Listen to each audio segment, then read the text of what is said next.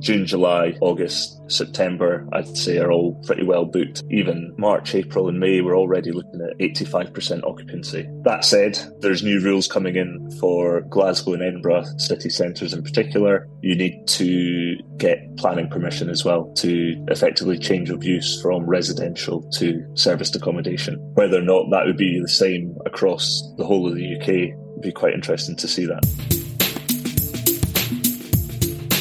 You're listening to Expat Property Story, a podcast in which I share my story to smooth the way for you to have your own Expat Property Story. Hello there, Two Fat Ladies 88.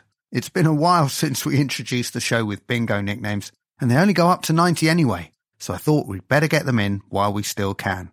That was Mike Hanning, who is a Hong Kong-based expat from Edinburgh, and if you invest or are interested in investing in Scotland, or if you're wondering how the short-term letting landscape may pan out in the rest of the UK, then this is the episode for you, as Mike talks us through the opportunities and potential pitfalls of adopting a serviced accommodation model in his hometown. We'll be hearing from Mike before you can say Inverness, which was the first place I ever visited in Scotland when I must have been about 7 years old, and I absolutely loved it. So, make yourself a nice cup of tea and perhaps a slice of Dundee cake, and enjoy the ride. Now, I don't know when you're listening to this episode, but I know for a fact that the other listener religiously tunes in on Thursday mornings at about 8:30 a.m. Hong Kong time on her way to work. And I know this because it's my wonderful and long-suffering wife, who's thinking of setting up a support group for partners of podcasters, as anyone who lives with a podcast producer will tell you how much time gets stolen from them to provide free content for everyone else. So if you haven't already done so, it would give us a big boost if you could be so kind as to leave us a review. And I hope it hasn't gone unnoticed that I never ask for a 5-star review. An honest one will be fine.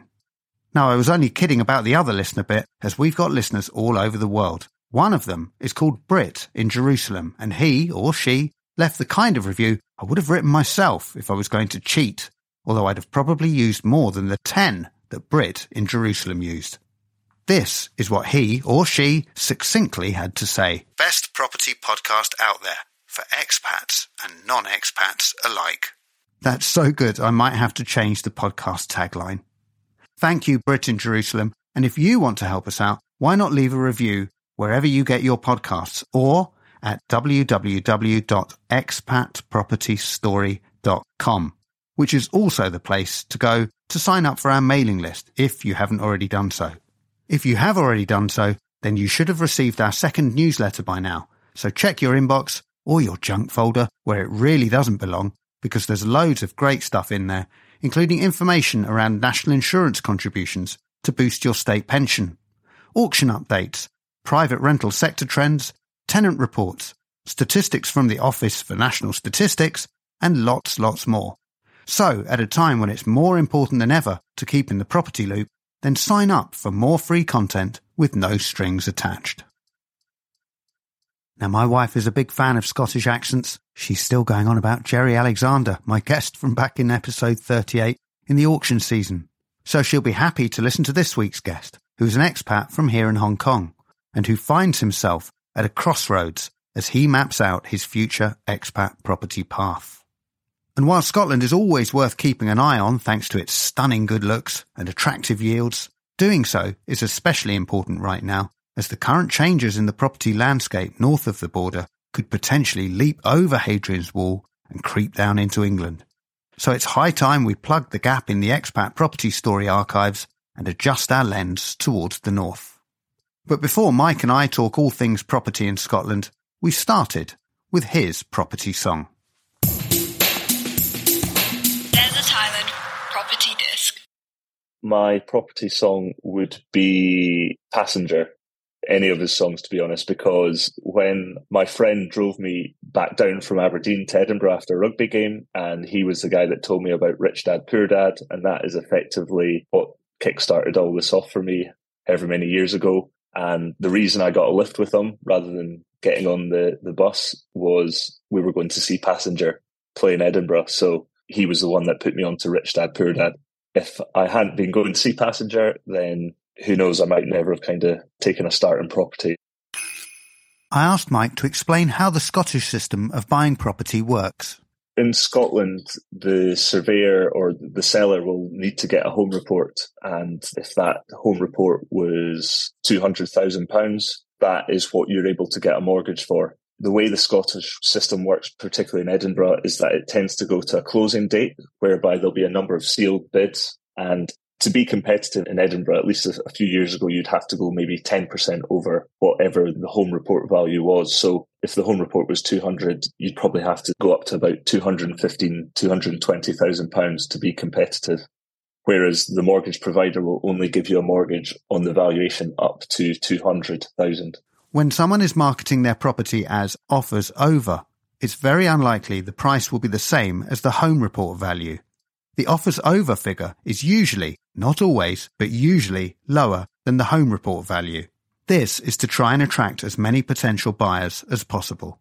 Most of the time, vendors will be looking to sell at a higher price than the home report value.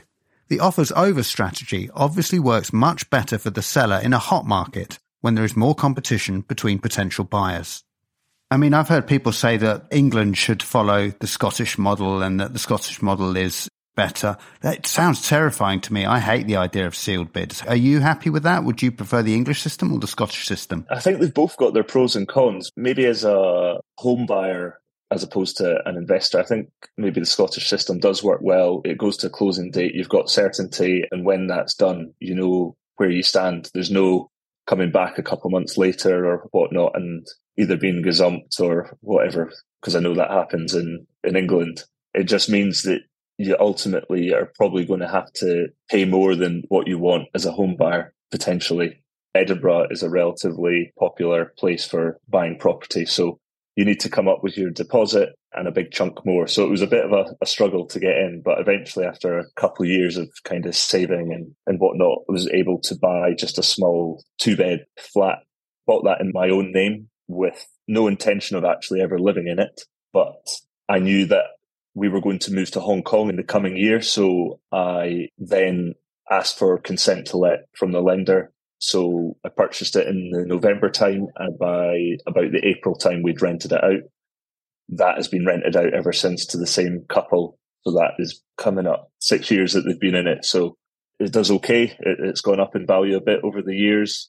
It just covers itself. It's not particularly good, but my money's definitely growing in that property. So I've just kind of left it for the time being. We then moved to Hong Kong, and then I was able to purchase another property again in Edinburgh with the intention of making that into a short-term accommodation. So purchased the property, needed a lot of work doing, and was trying to do that throughout COVID from Hong Kong. So it was a bit of a learning curve. Going through the council, getting approvals, was wanting to remove a wall and input some steel. So yeah, just had to go through that whole process, and then obviously furnishing it and getting it ready to then rent out to the short-term rental market. That's been up and running for just over a year now. It's doing well, actually, but there'll be some issues in the future down to the Scottish Government changing the rules. So both of these properties are on the outskirts of Edinburgh or central Edinburgh? Or one is in an area called Leith, which is quite central, and another is more suburban, not quite on the outskirts, but just kind of halfway. So quite a built-up area next to a decent primary school and secondary school and stuff. So just your kind of normal suburban area. Yeah, I know Leith from Irvine Welsh books. Oh, yeah. Yeah. I guess it's improved since then, is it?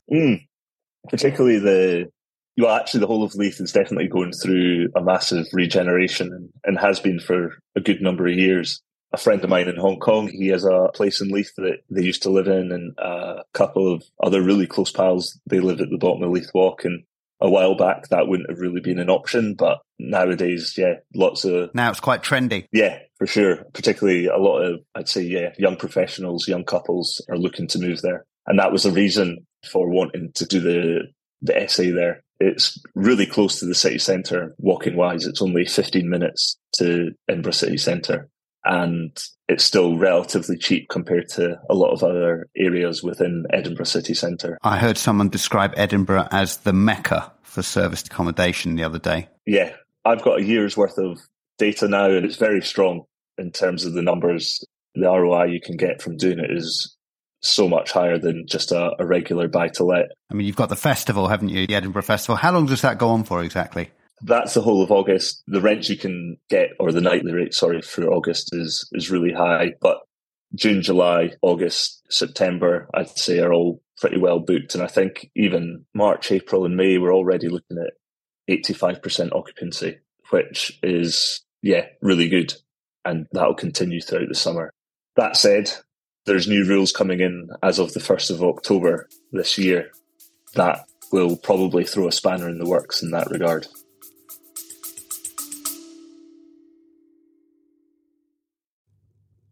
We'll be back with the podcast in a second, but I just wanted to let you know that we help high net worth individuals who perhaps don't have the time, expertise, or contacts to find deals that stack right now. We can offer fixed rate returns of up to 12%. So instead of watching your savings get swallowed by inflation, why not schedule a free call via the link in the show notes to see how we might work together? Now, back to the pod.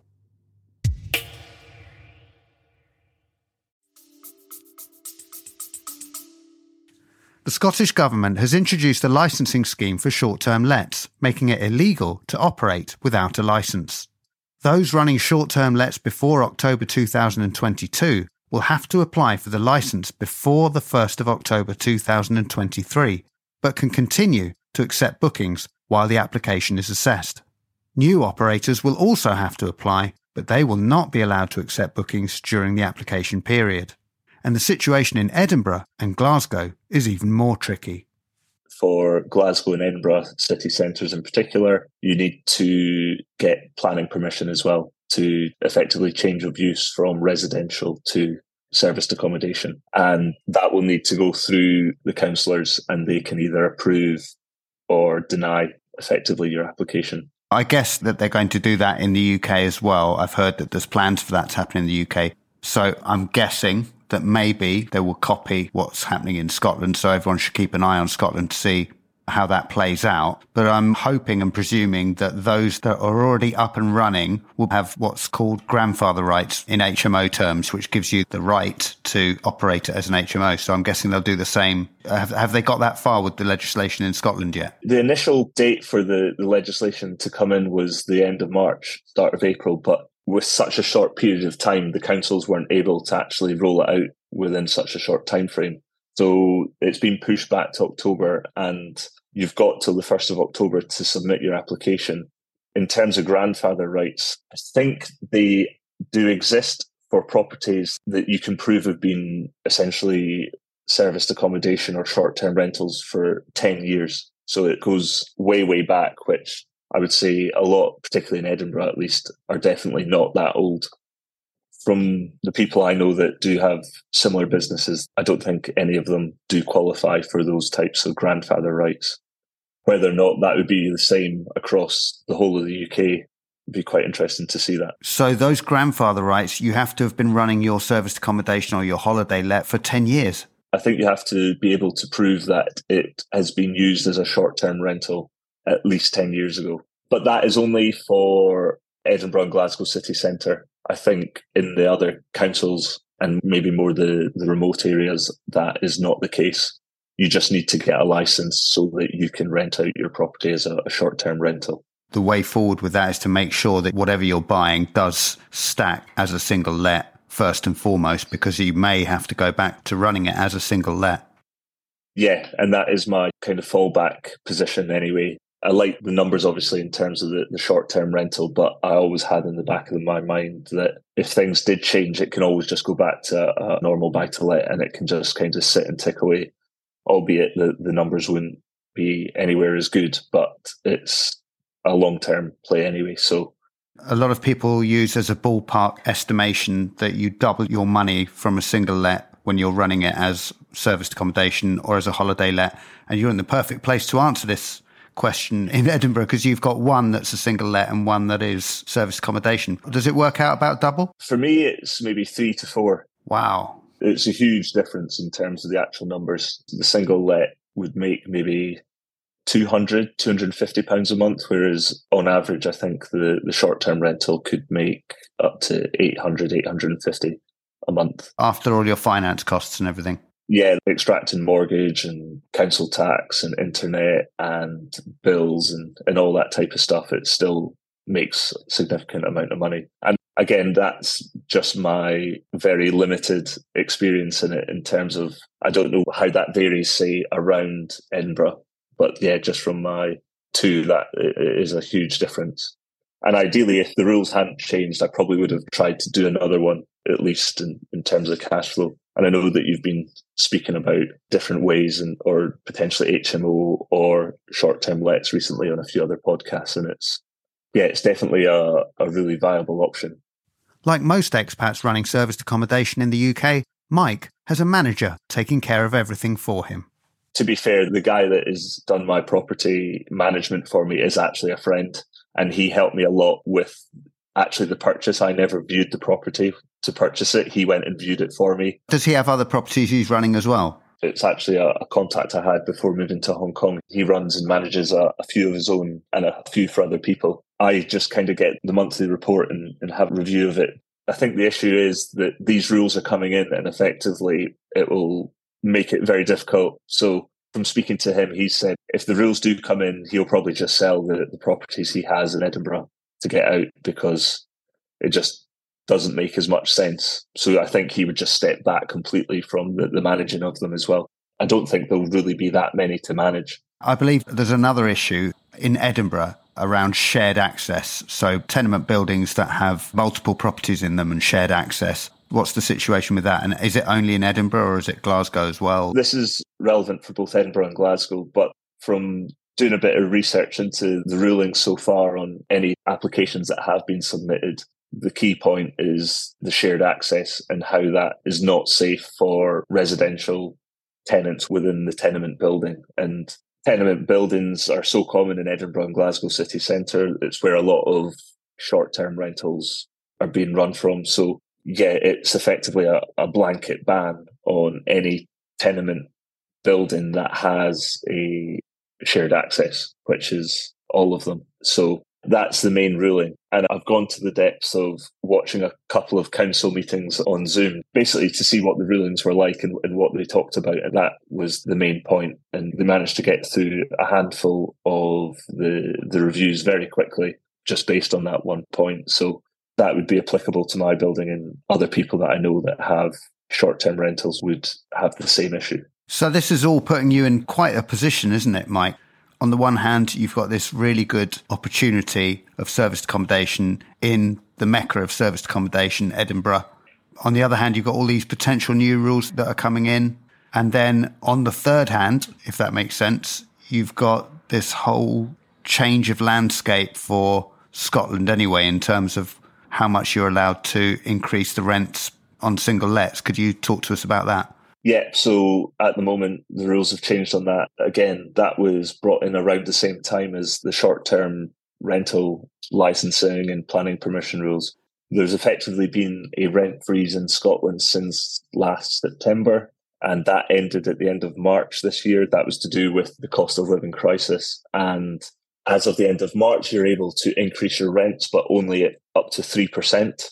I think you can change it up to 6% if you can prove that there's been significant costs that you've incurred as a landlord. But generally, it seems to be 3%, which, considering everyone's costs are going up and whatnot, it's limiting. Particularly in my situation, at least I've had the same tenants in for 6 years. So I've increased rents every year, but it's never been significant. And it's easier just to have the same tenants, and they're really good tenants, and just look after the place. So from my point of view, that's not a big issue. But mortgage costs are going up. Getting an expat mortgage is quite difficult. So the rates are already not as good compared to when you're living back in the UK. So yeah, the numbers are now getting very tight in terms of, does it even make sense? So if you're limited by the amount you can increase your rent to 3%, and yet interest rates have gone up, like you say, for mortgages, is it still viable to run single lets in Scotland? Yeah, it's a good question. I think you have to just be quite particular about what you're going for, making sure that the numbers do work. Across Scotland, there's lots of other areas that definitely would work. There's a huge range. I think Edinburgh's probably the most expensive city to buy in Scotland. But outside of that, there are a lot of cheaper places, so the yields can be a lot better outside of Edinburgh. I'm from Edinburgh, so that's the reason why I've kind of stuck there so far, but I am considering other areas, potentially Glasgow or areas around Glasgow, potentially Dundee as well. That's not too far from Edinburgh and has a relatively good market. But again, the purchase prices are a lot lower. So it's slightly less risk on that side and the yields are higher. So you can deal with these kind of fluctuations a bit better. I asked Mike how it all works in practice. So if my tenants left now, I could align my rent with the market. And once the tenants come in, then after that period, it can only go up 3%. But my property is now definitely under where the market would say it was, probably by £100 to £200. It's not a huge difference, but it definitely would just make the numbers slightly better.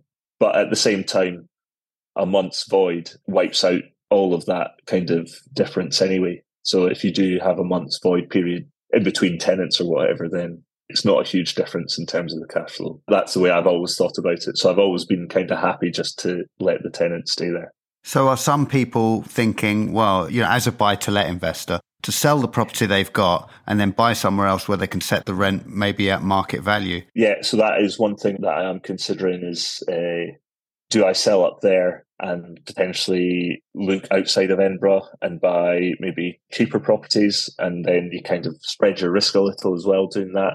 Or do I sell and then reinvest back in Edinburgh, maybe a different area or in a slightly different way? But at the moment, the last couple of months, I think I've been dragging my heels a little just to see how things are panning out. And I think things have kind of panned out now already. So I do need to kind of make a decision on that and just execute it. But as I said, it's covering itself at the moment. And from my point of view, that's fine. There's no joined up thinking at all in the housing problem in both Scotland and England and Wales, I guess. They introduce these measures which have good intentions. They're trying to protect people renting in the private rental sector.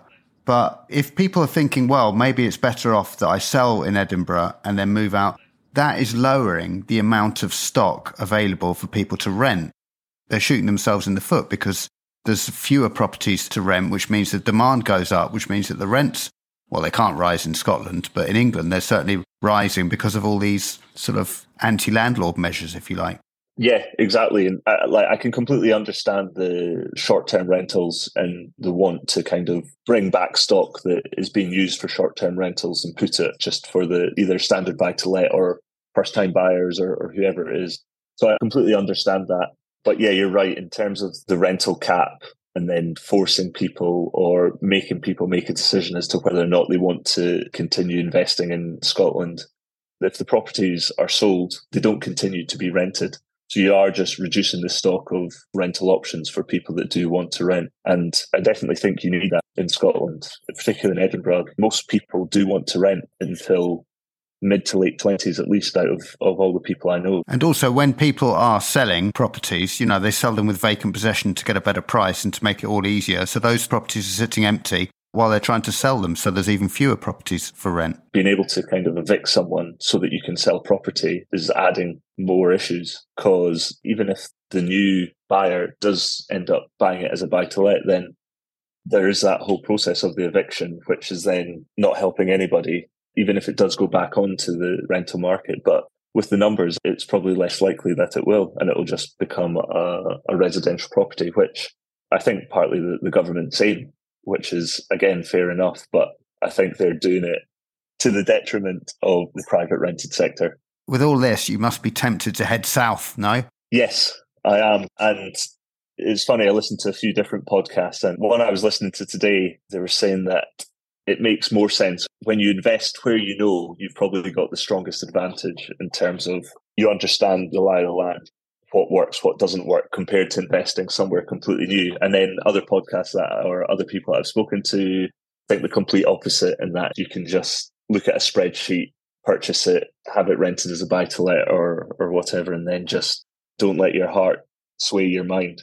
But yeah, I'm still uncertain. I don't know if it's just because I feel comfortable in Scotland or I kind of want to remain investing in Scotland. But yeah, it's definitely something I'm considering, and how I would do that, I'm not entirely sure. But it's definitely something I'm looking at the moment. I'm also looking at potentially purchasing tenanted property. So you kind of go through that process where you don't need to evict anyone. There's a tenant in situ and you can purchase property usually from another landlord and just continue the tenant, which is quite efficient. And those properties seem to have a little bit of a discount in Edinburgh, at least, just because it's more of an unusual sales process, I think. But again, the numbers aren't amazing, particularly if you were to look outside of Edinburgh and maybe further afield down in England. And how do you find those properties that are already tenanted? I've spoken to a few people in the last couple of months. There's a couple of specialists that kind of deal with that. And that seems to be their kind of business model, is to source and sell tenanted property. I know that there's one or two in Edinburgh and similar in Glasgow as well. And they do a whole host of types of properties, be it smaller or larger properties. So that's one thing I'm looking at.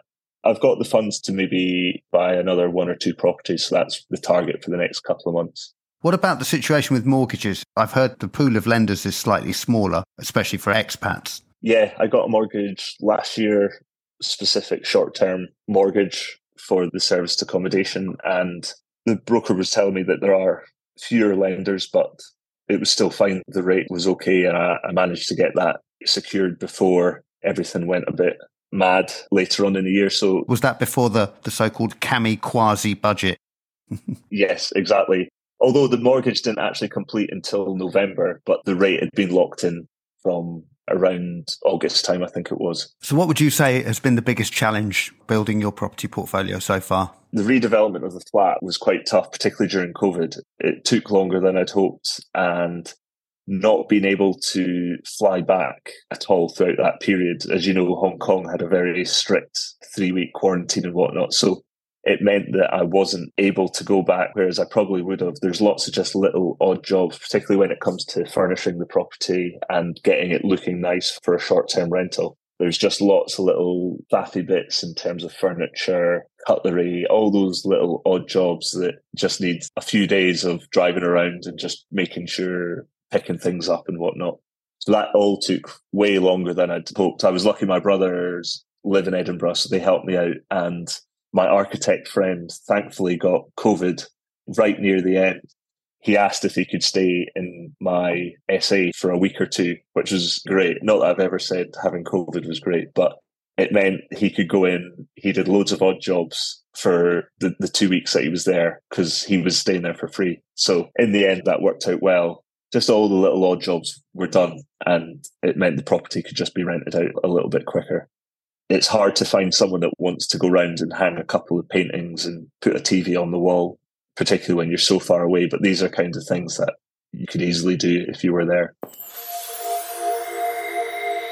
The first point of reflection from this week's episode is the need to keep in the property loop so as not to get caught out by the raft of changes such as the ones introduced in Scotland in recent times.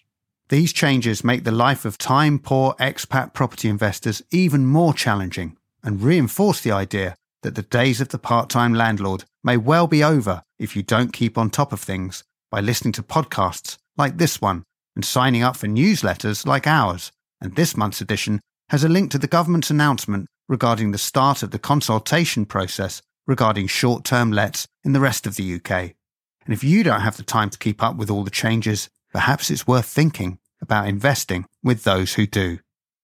The second point of interest is one we've heard a fair few times before on this podcast, and it's the value of having someone in your chosen investment area that can help you out if necessary. When Mike was unable to leave Hong Kong during COVID, he was able to fall back on both family and friends in Edinburgh to put the finishing touches to his new serviced accommodation unit.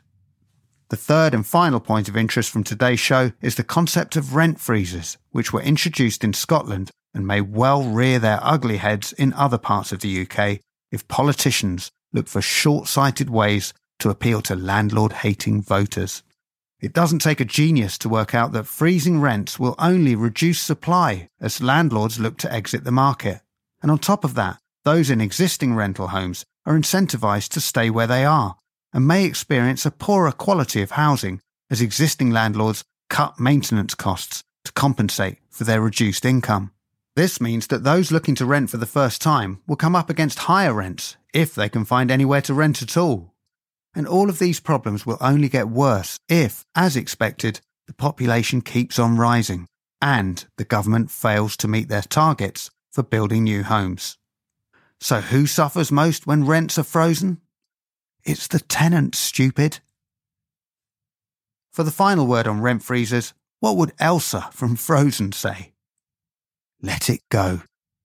Rant over. What's on your travel bucket list?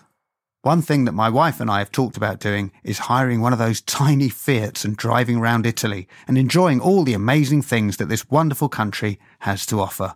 So this week's exotic listener location is Reggio Emilia, which is just a half-hour drive from the more well-known Parma, famous, of course, for its ham and cheese. If you're our listener from Reggio, as the locals apparently call it, get in touch and let me know one thing you're struggling with at the moment. And if I can help, I will, and if I can't, I'll try and point you in the direction of someone who can. Either way, I promise to get back to you. All that's left for me to say is to share the show to spread the word. You've been listening to Extra